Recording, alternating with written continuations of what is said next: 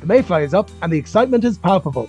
Wherever you are in Ireland, the lakes and rivers are soon to be hatching with mayfly soon. And to help you improve your catch rate this season, we've introduced a Mayfly Tactics Masterclass with international angler, guide and renowned tyer, Jackie Mahan. If you want to learn about setup, tactics, conditions and flies, then head over to www.irelandonthefly.com/masterclass, where you can find out all the details to access the recording and Jackie's notes.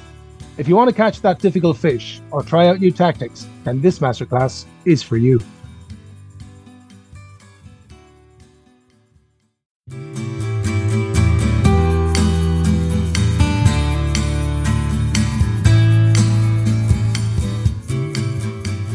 Hello and welcome to the Ireland on the Fly podcast, covering the people and places about fly fishing in Ireland.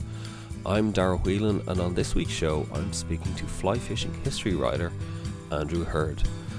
Andrew is probably best known for his immense history of fly fishing series, but most recently he has also written the Blacker trilogy about William Blacker, a Wicklow salmon fly tyer in the 19th century who, upon moving to London, brought the Irish style to the fore and helped revolutionise British salmon fly tying in the process. Andrew Hurd tells me about Blacker and other Irish fly tyers who had such an impact on the salmon fly tying world in the 19th century. But I first asked him about his own transition from a medical career to writing about the history of fly fishing itself. They always used to say when I was at work that I only practiced medicine as a hobby, which may have some degree of truth in it. But I don't know. I mean, I just do it for relaxation. So that's why I have so much time for it. It's never been a bother putting something down on paper. I don't really even have to think about it much. So, while I know for a lot of people it's hard work, for me it's nothing like that. And I just sort of can do it. And that's why I would never have written so much if I'd had to work at it. I don't think I'm really that persistent. Are you still practicing medicine? No. I'm retired now. I retired early, so now I in the winter I tend to write more, and in the summer I tend to fish more.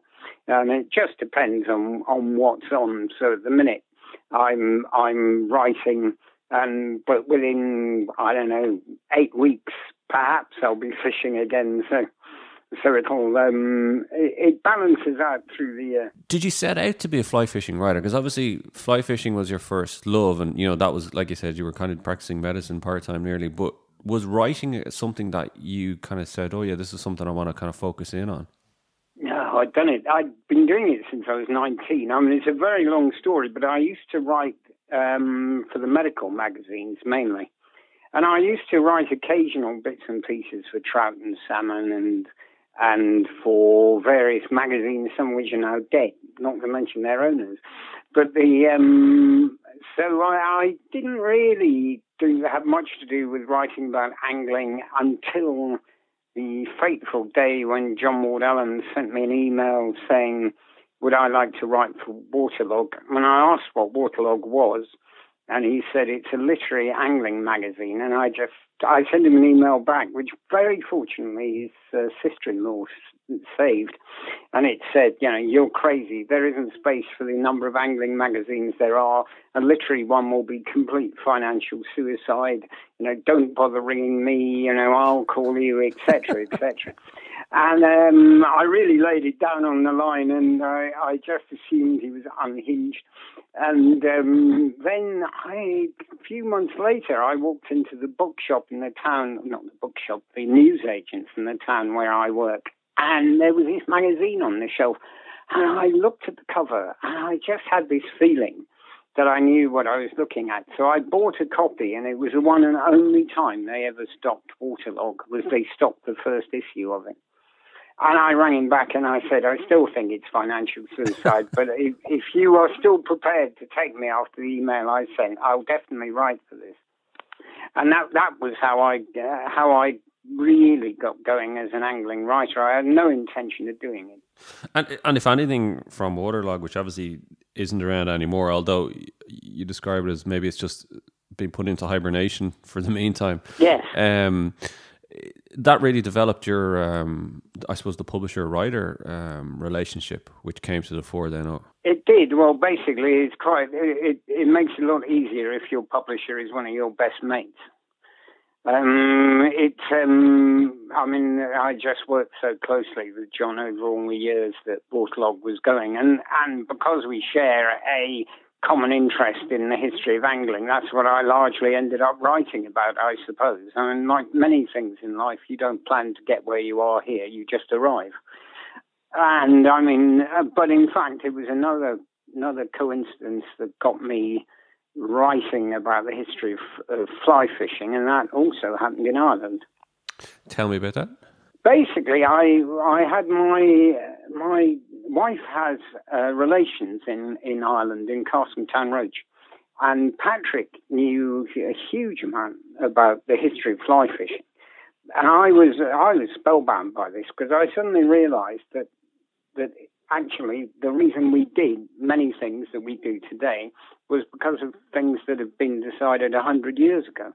And I kind of always wondered why some things in fishing were as they were. And talking to Patrick, I realised why. And all these people were just names to me, like Frederick Hallford and Skews and people like that. I suddenly began to realise that they actually affected what I did right now. And I was keen on the idea of Patrick writing a book about this, but he had a farm to run, and so he never did. And in the process of encouraging him, I eventually wrote enough stuff that I thought, well, hold on a second, this wouldn't be hard to turn into a book. And I did, and that became The Fly. And it's now in its fourth edition, which, I mean, I must admit, I never have thought it would do, but there you go. That's fascinating, actually, Andrew. So how you came to write the history of fly fishing was actually through initially an Irish contact and kind of Irish information. Oh, absolutely. I cannot think of the book without thinking of Ireland. I mean, I've never been able to do it. I mean, it was back in the days when Ireland really was a place, and triple parking of tractors outside the pub was nothing on a Friday night. It was, we had such good times there, and it was, the country has a absolutely unquenchable spirit. And I think it was largely that got me going. Which is why all my books have tended to feature an Irish theme in them somewhere. Yeah. And have you gotten a chance to fish much over here, Andrew? Oh, yeah. Over the years. I haven't fished in Ireland lately, but I fished the Blackwater, the Lown, the Lee. I've fished the big lakes, Carra especially. And I'm just about anywhere else. The Slaney. I mean, lots of places. I mean, like, I fished places in Ireland where I wasn't even certain where we were and whether we should be fishing there when it boils down to it. Any particular favourites? The Orbeg. The Orbeg, I think, I mean, it's very, very difficult fishing in places. I mean, I'd fished on chalk streams, and I started fishing on the Orbeg for wild trout, and I really learned what the difference was between wild fish and stocked fish. I mean, that was an education. Yeah, it's college level, isn't it? Yeah, pretty much. I mean, the Orbeg, the bit I fished in Castleton-Roach was, I mean, it was like gin clear would be a very poor description of it. It was at least as clear as Carra. And the problem was, it mostly only about 3 or 4 foot deep. So the trout could see you from 100 yards away. And if you made one false move, they were all gone. So it was, I certainly learned a lot about not making any quick movements there. I want to ask you, just because when I read The Fly, as it was initially called, which then became the history of fly fishing, and I'm a history graduate, so I know about research and getting your facts right, and I was blown away by the amount of work and information and research that must have gone into that, especially because you were encompassing centuries. What was the kind of work process behind that like, in terms of, were you just going off research and 10-hour days, finding information wherever you could? Were you going down to the light? How did it work? It took about 10 years to do it. I mean, the problem with it was, I mean, if I'd actually approached it as early on in my career writing books, and I known how much work was involved, I think I would have given up straight away. But I sort of lack imagination in that department. What I did originally was I wrote it as a series of essays, and that was all it was going to be. And then the essays got to the point where they were too long to publish as essays. So I thought, well, I'll just put these together. And I realized I had, by then they were about 20,000 words or something. And it kind of went completely wrong after that and ended up as a lengthy book. A lot of it boiled down to sitting down and, well, thinking differently. I think I got into a different way of thinking while I was writing it, because most of the books that have been written up to that point follow what's called as parade of authors. You sit down, you read the literature, and you say, like George Bainbridge says this, and then so on all the way down the line. And I thought, enough of this has been written that we don't really need any more of it. So I started thinking, well, okay, what's really changed things? And in fact, it was developments in fishing tackle and social changes that mainly changed fly fishing. In Ireland, I mean, really is a country where that is very apparent. But even with something like the dry fly, for example, when the dry fly, something like it had been fished from time immemorial, floating flies, but it was only when they started to really concentrate on the idea of fishing a fly upstream that they discovered the rods weren't good enough to keep drying the fly. So early on in dry fly or floating fly fishing, they're really only putting the fly on the water, hoping a fish takes it. And then if they leave it on the water too long, it sinks. So then Greenheart comes along and they now can false cast the fly and dry it, but it takes about 5 minutes to do it. And so the method changes a wee bit, and then split cane comes along, and now 2 or 3 false casts, and you can dry a fly pretty well. But floating doesn't appear till 1895. At that point, you can treat the fly so it floats, and the whole game changes, and then the eyed hook comes along. And the history of fly fishing is more about how the tackle changes, or as much about how the tackle changes as anything else. But from a tackle perspective, Andrew, is it very much a case of that the anglers were pushing the evolution of the tackle, and like literally it was only when the kind of the equipment then evolved that you see the evolution of the sport? It's a partnership. I mean, the two go hand in hand, but it is it's as much developments in the tackle make things possible as the ideas that anglers have. So there are few revolutions or evolutions in fly fishing which rely purely on the idea that some person has about, well, let's do it differently. And when people do come up with those ideas, then they really are revolutionary. But generally, it was just an evolution. I mean, salmon fishing being the perfect example of it. I mean, salmon flies are completely artificial things, which have got a huge and entertaining history to them, but they're completely beside the point, because salmon will take, any kind of fly you throw its way. If the fish are taking, they'll take it. It doesn't matter what the design looks like. So it's a parallel process. It's a play of those two things. Yeah. Let's turn to the Blacker trilogy. I haven't been able to afford it yet. I know. But it's one of those you look at it and go, oh, that's a wish list. That's one for a retirement present or something like that.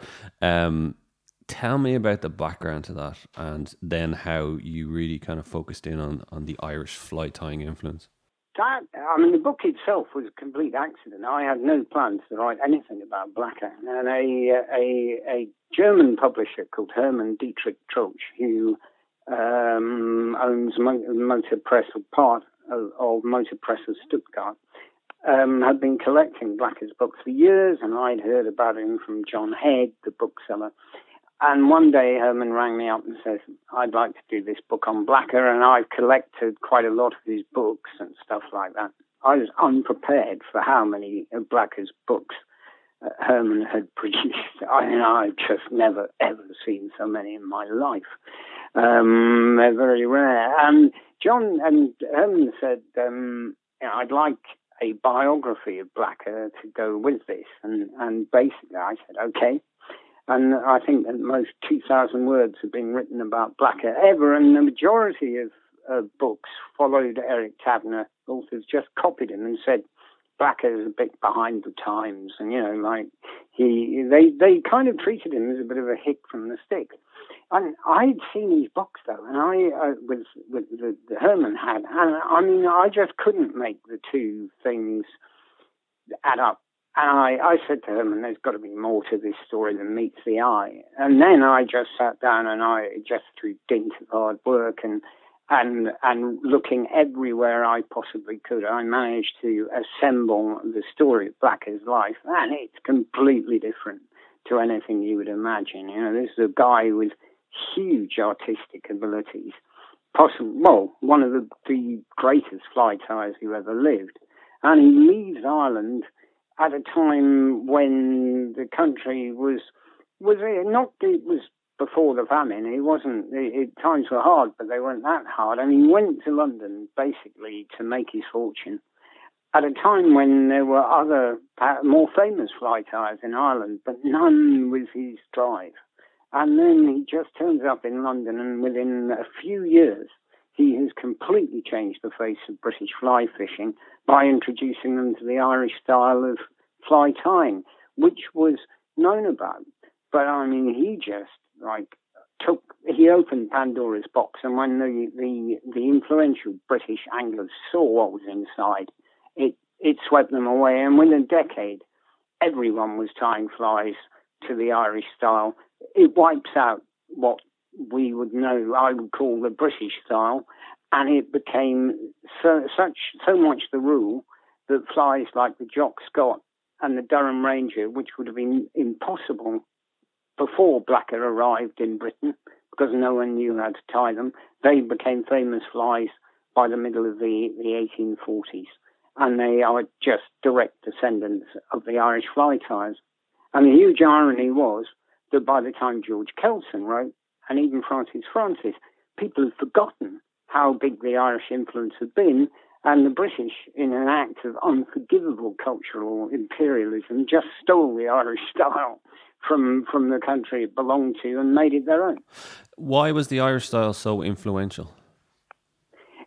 Basically, we're in the process of publishing a book called The Story of the Salmon Fly, which I'm doing with Bob Franson, who's tied 1,200 flies for it. And as I was photographing the flies, I was faced with the question you've just asked. And it was only when I started photographing basically 500 years of salmon flies tied by Bob Franson, I suddenly realized what happened. It was just there before your eyes, and it was only when you saw the flies that it suddenly became so apparent. British salmon flies were they were just like big trout flies, really. They tended to have strip wings. The wings were always made of a single type of feather, and while the flies could be very colourful, they all more or less followed the same formula. But when the Irish got going on it, at some point, somebody in Ireland, probably in the late 18th century, because the oldest known salmon flies, which date from them, are Irish, and they started to experiment with golden pheasant, which was really rare at the time. And people like Cornelius O'Gorman, some of whose flies survived, started tying it into flies, and they started to build a different type of wing. Instead of just putting in a single type of feather like bronze mallard or turkey or something in a strip, they started putting in mixed up fibres from different birds. So you've got a much more interesting wing. And they, having done that, which is called a mixed wing, where they left all the fibres free, they then came up with a second sort, which they did really early on, where they tied in two feathers back to back and then put on extra bits of feather, single fibres and maybe strips around it. And typically the two feathers they built this wing around were golden pheasant tipping. And guess what? That style went on to become the Jock Scott and the Durham Ranger of this world, which are built just around what was a 50-year-old Irish design of salmon fly. And then they invented a third style of tying fly. I mean, I don't know where these guys got hold of this passion for invention, but it all comes out of Ireland. And they just used golden pheasant toppings.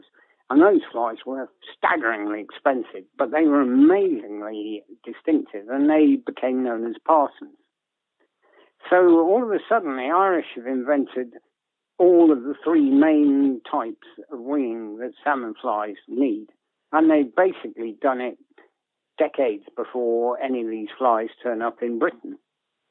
And that was what began to change the British style. And the Irish also started adding in ostrich hill heads. They didn't invent jointed bodies, but they certainly took them to another level.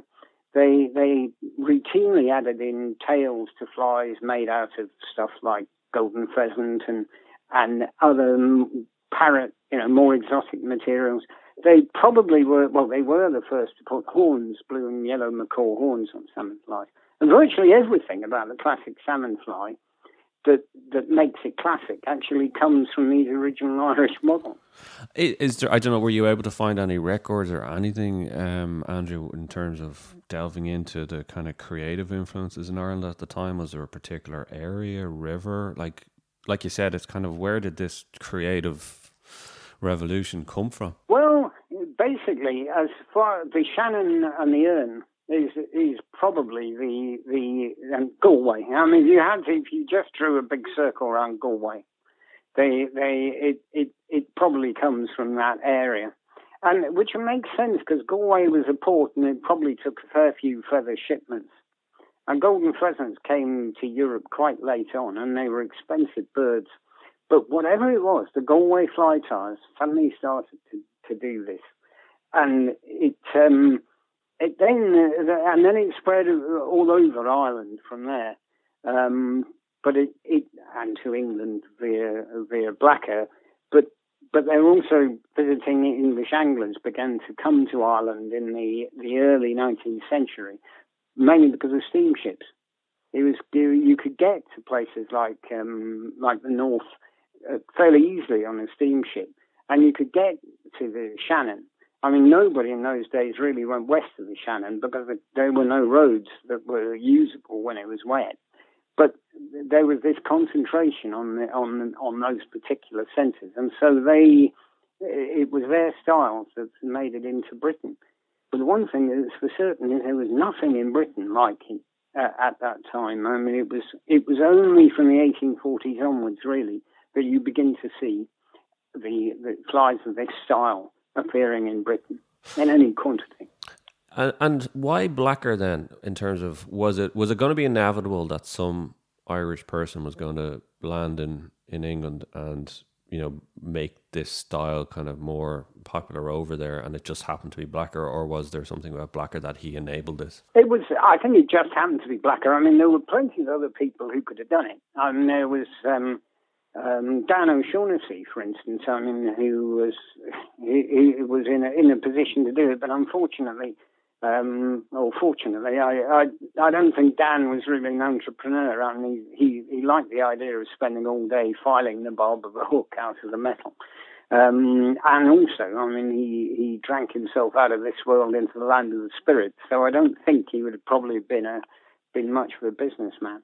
Martin Kelly, I mean, he certainly could have done it. He was a tyer at least as talented as Blacker, but I think he made too good a living in Ireland. Pat Hearns was another one who really did know how to tie a fly, and I've seen Pat Hearns flies. No, not as good as Martin Kelly's, but certainly good enough. But it was Blacker who made the move. When Blacker moved to England, did he move to England with the express purpose of making a career out of his fly tying? Oh, yeah. He moved over in the late 1830s. Initially, he went to Scotland, we think, but he ended up in London pretty quick. And he worked for a guy called Everett, who was another Irish fly tyer. And Everett was selling flies, and Blacker became his foreman. And I don't think Everett was selling anything particularly fancy. And after a couple of years, Blacker clearly decided he could do better on his own. And so he married a girl who was older than he was. And she ran, as Providence would have it, a dyers and scourers, which is the equivalent to today's dry cleaning shop. But they dyed things. And that must have made a big difference to Blacker, because all of a sudden he had someone who really knew how to dye to learn from.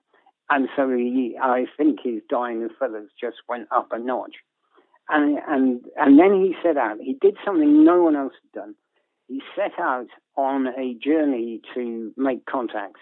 And what he did was he tied this huge portfolio of salmon flies. I mean, can you imagine if he turned up today, what it'd be worth? And he went round Scotland, and he advertised in the papers saying, William Blacker, the greatest fly tyer who ever lived, is visiting your area. This is your only chance to buy a William Blacker fly. I mean, it was at that kind of level. And he also did something else. He printed a little book. It was only 38 pages long. And he put flies into this book and sold it.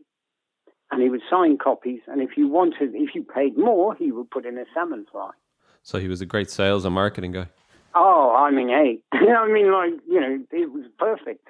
And when he came back, he had lots of contacts, and people were mail ordering flies from him, which was done much more than people realized way back into the 18th century. And he set up, probably in the back of Sarah's shop, tying flies. And within a year of producing that first book, he'd upgraded it, and then he produced a new edition, which was much, much, much longer and had even more flies in it. And then he started selling flies to really famous anglers. And he just tirelessly promoted himself. He didn't advertise a lot, but he put himself about a great deal. So he intentionally went with the purpose of making money at business. One thing he never did, he never forgot Ireland, and he was always sending money back home to charity. And during the famine, he and his friend Edward Fitzgibbon, Ephemera, they both sent money back to Ireland. And I don't think Blacker ever lived he was never a rich man by any stretch of the imagination, but he was comfortable enough. Do you know where he was from, Andrew? Where was he born? Yeah. Wicklow. Oh, Wicklow, okay. He was born Wicklow in 1814. I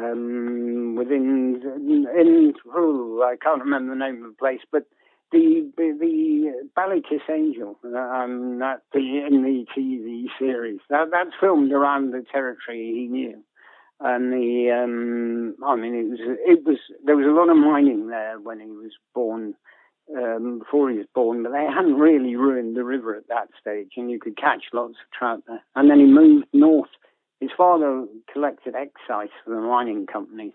They moved north to Belfast when he was a boy.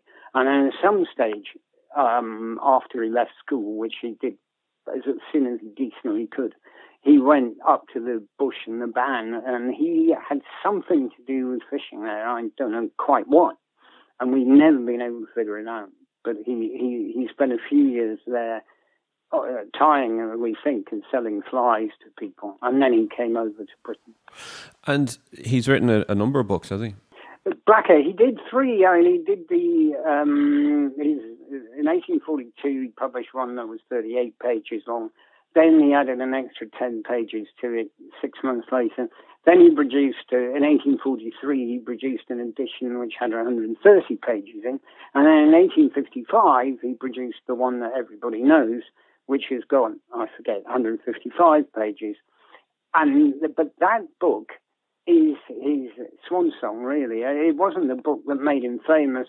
The one that brought him to national attention is one that very few people have seen or know about, which is the 1843 one. That had 100 salmon flies in. At that stage, nobody had ever seen a book with 100 salmon flies in. The most they'd ever seen was about 20. A lot of books only had 5 or 6 in, and they very often repeated the same flies. So effectively, when Blacker published that book, he doubled the number of salmon flies that anybody knew about in print. And the other thing about him was he invented the first emerger pattern for catching trout. He tied this detached body emerger called the winged lava. And there are accounts of him just cleaning up with this. He was a fantastic fisherman. And he used it to catch salmon on the surface, like 60 years before anybody even thought about it. Did he hang around with kind of the elite of the fly angling community? I mean, he was, London, Britain in those days was socially stratified is an understatement. I mean, they were, I don't think Blacker was that kind of guy. I don't think he was interested in brown nosing to the upper classes particularly. He was quite a mature individual, but on the one hand he knew that they paid for his way of life largely, but on the other he didn't really get mixed up with it. He, I think most of the time he just worked. He worked in the shop. He tied flies. He ran the business. He sold tackle. I don't think like most tackle shop owners, he didn't get to fish anywhere near as much as he liked. His great friend was Edward Fitzgibbon, a femur, who a lot of people know through his books. And although it's always said that a femur was Blacker's patron, in practice, that was not the case. I mean, Blacker helped a femur out much more than a femur helped Blacker out in a lot of ways, because when Edward Fitzgibbon began writing his books, he didn't know anything about salmon fishing, and in fact, hadn't caught one. So interestingly then, the influence then of the Irish style became subsumed and taken over then by the British angling community, and then, like you said, the kind of Irish style was kind of forgotten about then in the ages to follow. It became popular because the thing about the Irish style is that there's a difference between it and the British style. The Irish style flies are tied to catch a much bigger quarry than fish, and they're very successful at it. And as people realised that the earning potential of these flies, and they saw how attractive they are, and I mean, when people go fishing for salmon, at that time or when they went, money was beginning to come into the equation. And salmon fishing was becoming the thing that the Victorian businessmen did. There were some things they couldn't really easily do. Hunting, like hunting foxes or deer. And that was something they couldn't easily get into, but they could go shooting and they could go fishing. And so these flies were ideal. You could open your fly book, as it then was, and you could show a book full of these flies, and you could impress the hell out of your mate, which, in the same way as people might turn up in some brand new German staff car and say, "Hey, look at my wheels," you know. Yeah. It's a fascinating story. And did you delve much into the Rogans in Ballyshannon? I'm always fascinated with their enterprise up there. Yeah, that's sort of been a sort of part-time hobby of mine. I knew when Rogan's actually got relaunched by David and Connie Seeley. We were at the launch. I mean, all those years ago, and I was very sad that the thing ended the way it did, because it was a business that deserves to be relaunched. And the Rogans have become famous almost despite themselves. It's odd because in a way, they belong to the sort of the second or even the third generation of Irish fly ties. And the Rogans were made famous by people like Francis and Hy Regan Dunn. He was a man. Hey, I mean, he founded one of the big Irish political parties, and he fell out with Parnell, I seem to recall. And he ran guns. I mean, but the story of Hy Regan is just amazing. I mean, he was a gun runner. He got taken prisoner by the Maoris in New Zealand. Oh, I mean, hey, what a man. But so the Rogans, I mean, although they're very well known, they basically were sort of removed from the real burst of creativity in Irish fly tying. So they came along later, and they deserved to be well known, and they tied some very famous flies. But they were a bit kind of they were slightly late to the party in a sense. And the group of Irish tyers I think the most interesting are people like Martin Kelly and Blacker, mainly because nobody knows who they are, but the moment you lay eyes on a Martin Kelly fly, you know you're looking at something that was tied by someone who really, really was world class. The Blacker thread, it's an incredible story, and I've seen the pictures just of the production of the book. It's something to behold. It's a luxurious item, and it's it got awarded the Classic Angling Book of the Year award, so it's obviously done incredibly well. But you're working at the moment, Andrew, on the story of the salmon fly, and again, is that you had to end it up at the year 1883 because otherwise you'd be going on for multiple volumes. But just give me an idea of the kind of the production of that. You're saying is that there's going to be 1,200 flies tied for it? Was it? Well, in the Bob Franson. I love this book because basically it's been the flies have been tied by a great friend of mine, Bob Franson in Australia. Bob has never caught a salmon. He's tied salmon flies, classic salmon flies, all his life. The book basically covers the salmon fly from the first ones that we know about, which is back in the 17th century, really, up to 1883. And the reason we choose that cut-off is that basically is the point where the married winged salmon fly comes along and the Kelson era, if you want to call it that, begins. And if we covered that, the book would have to be in 2 volumes. And I don't want to do that to people. So the aim is to keep the book down to a sensible size. We'll feature about 650 of Bob's flies in it, and then we'll see how sales go. If they do well, then we'll do a second volume to carry on.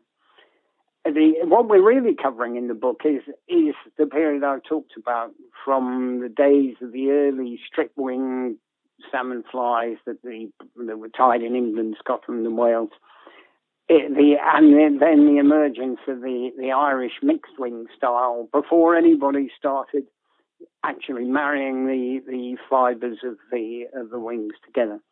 It's the most fun period of fly tying to my mind. None of the flies had names, and in fact the fly tying instructions are just chaotic, and they were written down as a stream of consciousness. The Blacker is thought by many people to be quite bad, but he's by no means the most confusing one when it comes to instructions. It was just a Wild West period of fly tying, and it was all the better for it. Tell me this, I thought it was fascinating, because you were telling me that you actually asked Bob to tie the flies exactly as they would have appeared if they'd been bought in a shop at the time. So you're really getting a sense of kind of being brought back to that period to really get to see exactly what they were fishing with and what they were looking at. Yeah, the reason for it is, I mean, you'll probably be familiar with the fly tying circuit, but basically what we were keen to get away from was we didn't want to tie stuff which basically looked like modern classic salmon flies. I think the sort of show flies you see are wonderful, but they don't look like the real salmon flies did in the 19th century. There's a frame in the Fly Fishers Club of George Kelson's flies, which the Fly Fishers got a couple of years ago. And I promise, if I took a picture of one of those flies and showed it on Facebook or somewhere, and asked people who tied it, and asked them what they thought of the standard of the tying, they would just say, "What shit is this?" I mean, the style of flies has changed greatly over the years, and the standard of tying today is absolutely out of this world. But the flies don't look like they used to. So the idea of this book was to present flies looking as they did in that time, And we've seen enough to know what they look like then. And I've got a lot of experience in how they should look.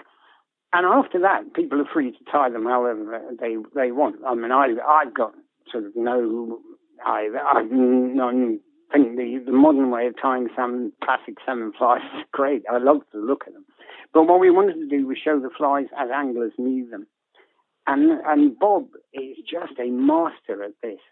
Bob, if you give Bob a fly to copy, he will copy the imperfections in the technique. Absolutely. If the body's uneven in a particular place, Bob's fly will have a bump there. And tell me this, so when is the book due out, Andrew?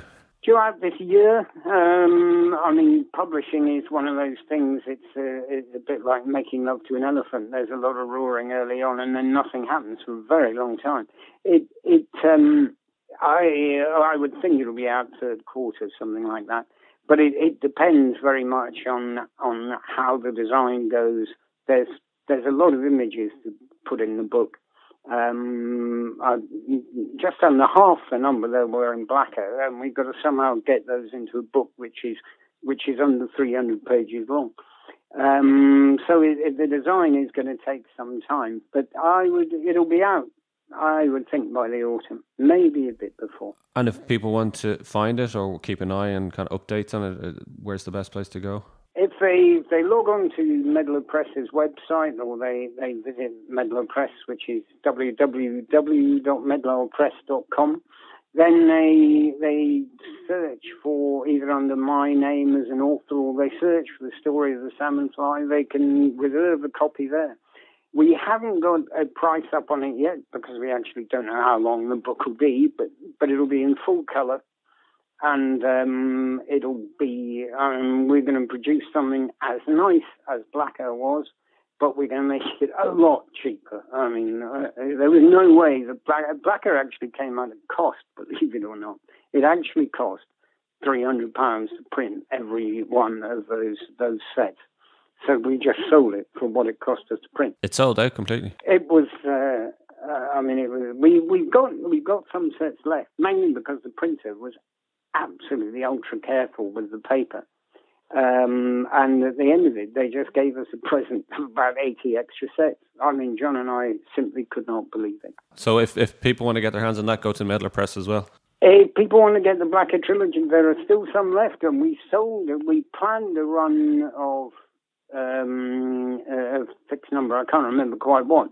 And we sold all the copies we intended to sell, but the printers then. I mean, there's normally wastage on a big print run. You get books where pages are folded badly, where for whatever reasons there's a technical problem with the binding. That didn't happen. I have never known it to happen on a book ever.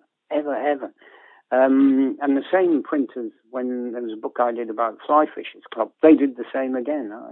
So anyway, the story of the salmon fly is definitely going to them, and it will.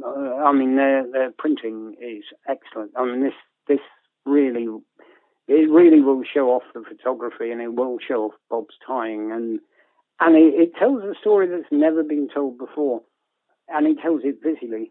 There are lots of flies in this book. The majority of them that people will never have seen before. A lot probably haven't been tied for over a century and a half.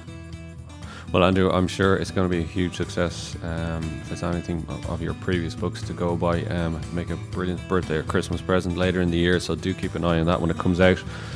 Andrew Hurd, author of so many fantastic fly fishing history books, and we'll keep an eye out for the story of the salmon fly later this year. Thanks very much for joining me on the show. That was the incredible fly fishing historian Andrew Hurd, who joined me on this week's Ireland on the Fly podcast. Don't forget to rate, review and subscribe to the show on Apple, Spotify or wherever you get your podcasts from. And I'll be back next week with another episode on the people and places of fly fishing in Ireland, so do join me then.